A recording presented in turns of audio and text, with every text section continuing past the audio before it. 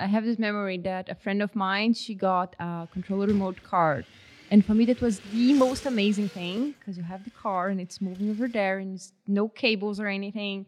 And the thing I wanted the most was disassemble it and see how it works.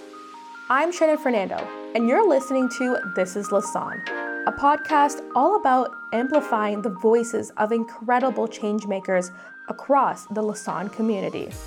Our guest today is Daphene Solis, a Ph.D. candidate in the Mechanical Engineering Department at Lassonde.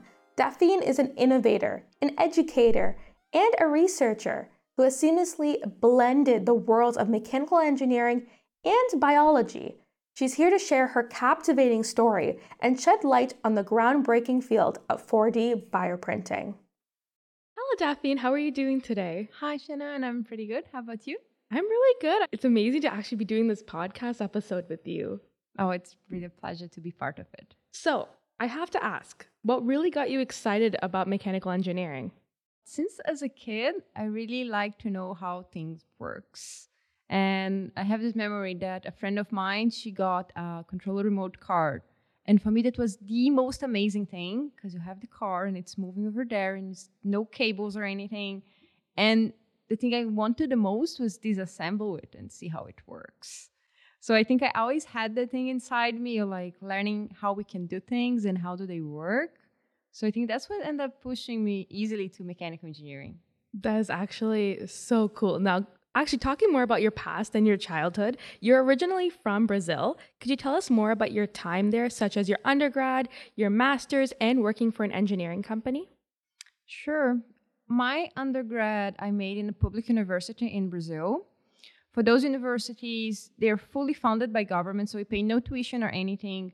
But as you can expect, it's really hard to get into them. And they also have like the best professors. So it was an amazing experience. I really like it, my undergrad years.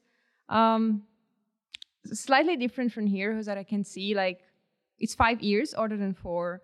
And we are teaching more about how to adapt things because there's less funding, so it's harder to get things. And we also learn more responsibility overall. So I think if I would compare a recent grad from mechanical engineering from here and from Brazil, usually we have more pressure under us. And like there is no accommodations that we can do. So you got sick during the test day, you lost it. They will not try to help you anyhow. So I think pushes a little bit more, not exactly in a good way. Same thing for my master's. I made in the same university and resources were hard to get. Was really nice. I learned a lot about making adaptations and trying to work with what I have. But I had the feeling that I could use my time so much better if I don't need to keep struggling to little things. And that's how it came to my mind. I finished my master's. I'm going to get some experience outside. And if I will do a PhD, and I really wanted to do a PhD, I'm going to do abroad. I don't want to do here because I already know how it works. I already learned the process. I want to try something different. And that was pretty much it. Thank you so much. Now, you were talking about like wanting to go abroad for your PhD. So what made you decide to come to Lassonde to pursue your PhD? When I decided, okay, I'm going to do a PhD and I'm going to do it outside, I just had many days in which I sit with a cup of coffee and I was just browsing universities worldwide, trying to find one that has a nice research, which I would fit, which I have like a good background to work with. And I found York. And York itself was very attractive by all the politics they have about inclusion of new students and the large number of international students. Even from Brazil, I already feel kind of embraced for it. And then I went more specifics for Lassonde, and the research seems so exciting, the opportunities, things where my background don't fully fit. Like right now, I'm working with thermoresponsive hydrogels and all this 4D bioprinting stuff. And my background has no relation with it. I was working with 3D printing basic process. So I had a curiosity, that same thing that made me start in mechanical engineering. And I look at all of that, so I want to try it, and hopefully it works. It must have been a big adjustment moving all the way to Canada. Can you tell us more about your experience? Moving to Canada was probably the riskier thing I ever did. Because when I moved, I didn't know anyone. My family was quite far. It's from my hometown here is a 12 hours flight. This is the fastest track, and it's more than one stop. So I didn't know anyone. I never had been in Canada before, and I was just moving by myself. Everything that I had in 2 large suitcases, and I was so excited that it was everything is new, a new culture, and talking English with everyone. Everything is new. I was very excited. And I think one of the things I was most excited about actually was the winter, which seems foolish since I'm from a tropical country. And I clearly didn't have clothes for it. I remember using all my winter clothes during the fall. And when winter finally arrives, it was cold. I need to go some shopping and learn about how to deal with winter. But I have very clear memory on the first time I saw snow, because we have no snow back home. And I wake up in the morning and there was accumulated snow. I was so excited. I put up all the clothes that I had. I went downstairs and I video called my mom. And I was like, look, Mom, it's snowing. And she couldn't see anything in the video. It was still dark outside. I was still very excited. I make a teeny little snowman on top of a trash can and keep walking in the snow just because I loved the sound. So I had all these new memories that kids in here have it, and I think they forget after a while. But for me, they were very special. So I could enjoy a lot, and then COVID hits. Not the best time, but it's still a nice experience, and I would certainly do it again. I mean, I've been in Canada my entire life, and when I see it snow, it's like it's the first time for me. So I 100% relate. Actually, taking a step back, you mentioned 4D bioprinting. So I'm sure many of our listeners, including myself, have never heard of that before. So can you give us a brief introduction into what bioprinting is and how it works? Sure. I can keep talking about it for a very long time. So let me know if I go too deep. But we have 3D printing, the standard process. I think they're very well known. You just put material layer on layer, one on the top of the other, and you have a 3D object. Every time you're trying to apply it for bio applications, it turns into bioprinting. So it varies from, instead of using filaments or plastic, you can use some ball of cells and bioplot them on top of each other, so you produce live tissues. That's bioprinting. But bioprinting also involves, for example, producing medical models. And then you just need to have the patient data and you produce a model to assist the surgeon during the surgery. And for those ones, you can use printers like sandbox ones. While the other ones will demand biosafety standards, control of temperature and atmosphere. So all of that's bioprinting, basically. But still, if you really want to use it to mimic and try to reproduce human organs and stuff, we need to give some extra steps. And if you're thinking like almost any part of our body, one of the main characteristics is that they are responsive. So they're not always in the same way. If we were just seated right now, our blood vessels have a certain diameter. But if you just stand up and start doing burpees, they will need to dilate, so we have more blood flow. So they are responsive to a stimulus. And this is just one example. Almost everything inside us is responsive to a stimulus. And that's when we add the 4D. So it basically stands for the addition of time as a dimension, an extra dimension. So the structures you print, they don't have the final shape after you move from the printer. Every time you apply a certain sort of stimulus, they will be responsive, changing their properties over time. So it brings them even closest to natural human tissues. And that's why it's so exciting for me researching this area. That is so cool. Like, I just find it very interesting that the combination of two vastly different fields, such as biology and mechanical engineering. What inspired you to do a type of research that integrates both different types of fields? I think it's the same thing as like the control remote cards, my curiosity about things. As soon as I start finding about, so we can actually try to produce artificial organs and we pretty much need them. Since it's in between two areas, you find there's a huge gap in things that need answers for and solutions that need to be found. And for me, it was so exciting. All of this and like learning a lot because I had all the manufacturing and materials background. I could work with that pretty well. So my first years were easier because I was doing what I already kind of know how to do.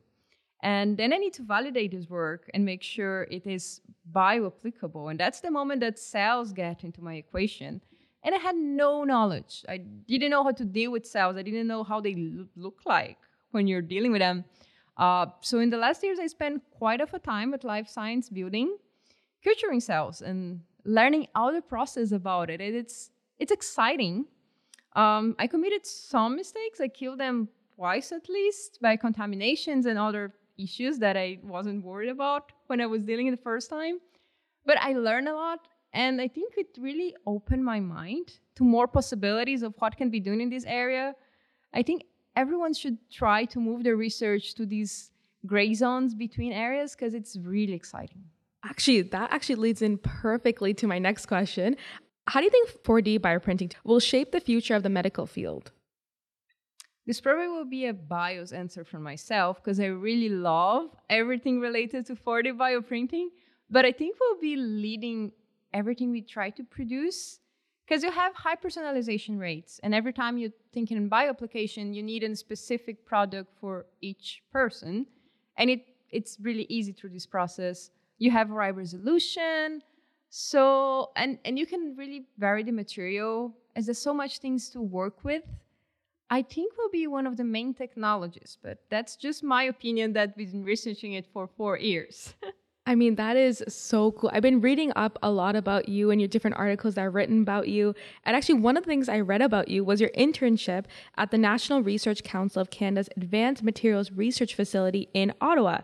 That must have been such an inspiring experience. Could you tell us more about it? Sure. So I did this internship in 2022 during the summer. I spent 4 months working in there. And I was dealing with volumetric printing over there. So it's slightly different from my technology I use for my research. And now it's my favorite technology for 3D printing. You basically have a vial with the material can be photocured, so it can be a biomaterial. We made it some tests with biomaterials or resin. And you just know, like on sci-fi movies, when they have those holograms with light, you just project an hologram inside a vial with the material, and it cures. Wow, that is so cool. It takes seconds for you to produce a part. So it's finally all the sci-fi things about 3D printing in which you can just do a new hand for someone in seconds. It's the closest as we are right now. So it was really nice. And once again, it's the technology still in development. You don't have those machines like commercial machines. So being able to work with such a brand new stuff was really excited. We actually got last year a paper accepted about that work, so I'm really proud about the time. Before we keep talking about sci-fi, because I will get ahead of myself talking about sci-fi, let's actually switch the gears a little bit. You've been a teaching assistant at Lassonde as well as a professor at Humber College. Can you actually talk about your experience in these roles? I love all of them, and they're quite different because at Lassonde, I'm teaching mainly laboratories, so both solid mechanics and thermofluid labs. They're pretty practical classes. So it's easier in a certain way because students are actually doing things. You just need to give them guidance. I always start my classes trying to prove them why the knowledge you're getting today is important. And if you could only had one thing that you would learn, please learn this thing. So they have pretty good guidelines on what they're doing. And then they're just doing experiments. And you give them like minimum help just to avoid someone to get hurt, and they're gonna learn by themselves. So I really love this type of learning. At Humber, I don't have practical classes, but most probably my favorite one right now is teamwork and leadership. It's a first year class, and I feel that some students don't think that it's not important. I have calculus to worry about, and it's fun for me to prove to them that if one of them is really, really good in calculus, they may not get a job. But if they can work as a team, the probabilities are higher. So it is really important as a soft skill. And I try to make it as dynamic as possible. And the biggest challenge that I really like, it's right in the beginning when you have new students, sometimes kind of a new generation with different interests. how you're going to adapt those classes to these new students. How you're going to make them feel that they need to pay attention to it and have interest. What initially sparked your interest in teaching? I used to play with my older sister about school, and we were little teachers from each other in our stuffed toys. But I think what really made me want to teach was the bad professors I have during university time. Because I see myself as a good student. I always attended class. I seated and tried to pay the most of attention. But for a large part of them, I wasn't understanding what was going on. I didn't even know why I should be learning that, when I would apply that knowledge. And the worst feeling was after I did tests. And when I left, I'm not going to remember any of this in weeks. So did I actually learn? And I spent a huge amount of time on it. Something is wrong. And I had a very strong feeling that something was not right. And the way I was being taught and everyone else, sometimes like my other colleagues, they ask something that I already did 1 year ago and I didn't remember. Yeah. So I was like, no. Something is wrong with indication for these ones. At the same point, I had first year professors that gave me amazing classes. I was so delighted in be there, and I remember everything until now. So I had a feeling for some of them, and I remember these thought during classes like, I could teach better than what you do. I don't have the same technical knowledge for sure, not even now, but you're not really trying to teach us. You're just repeating the book. So I think I got angry somehow. And I thought, I can do better, but I need to prove myself I can do better. And for some time, actually, I had a teeny little issue about teaching. It was right when I started, because I couldn't talk in public. It's quite of a problem. So I really need to try and learn. I made a specific classes just for talking in public. And it helped me a lot and try to understand how can I explain something to someone else, or how should I adapt what I'm saying for the people I'm talking to.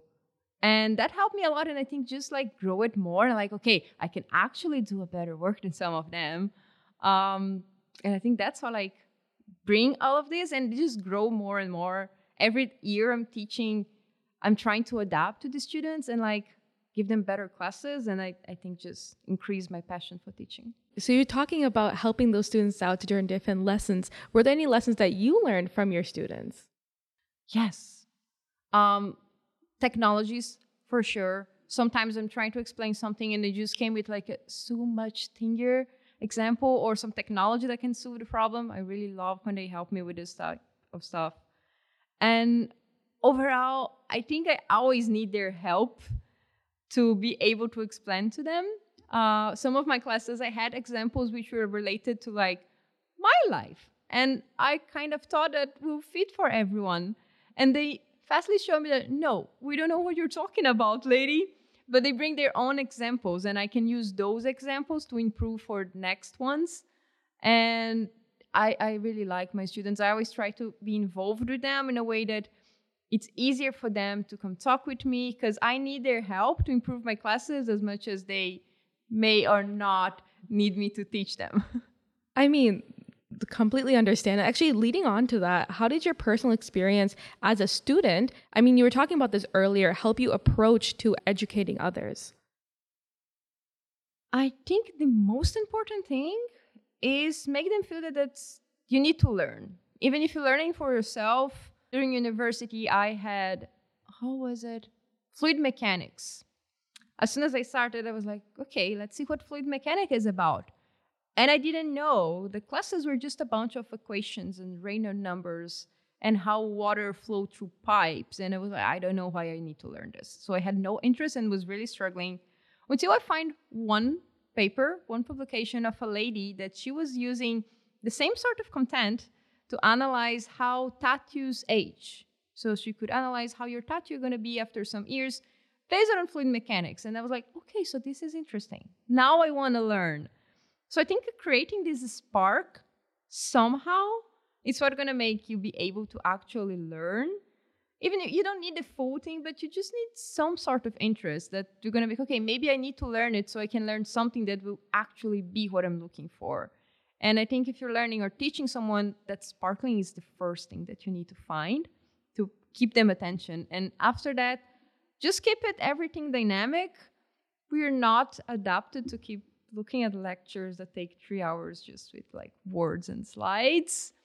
So all those things that people say, like the new generation have no focus, I don't believe so. I'm from the 90s, so I'm not part of this generation, but they can stay hours looking at their cell phones or watching movies at the same way. So as long as you keep whatever you're trying to teach interesting enough and not maybe that dense or keeping them breaks, they're going to pay attention and they're going to be fun. I mean, you definitely do have the spark. You've received multiple awards for your teaching here at Lassonde, including the MEC Teaching Excellence Award, and most recently, the President's University-wide Teaching Award during the convocation. How did it feel to receive these awards?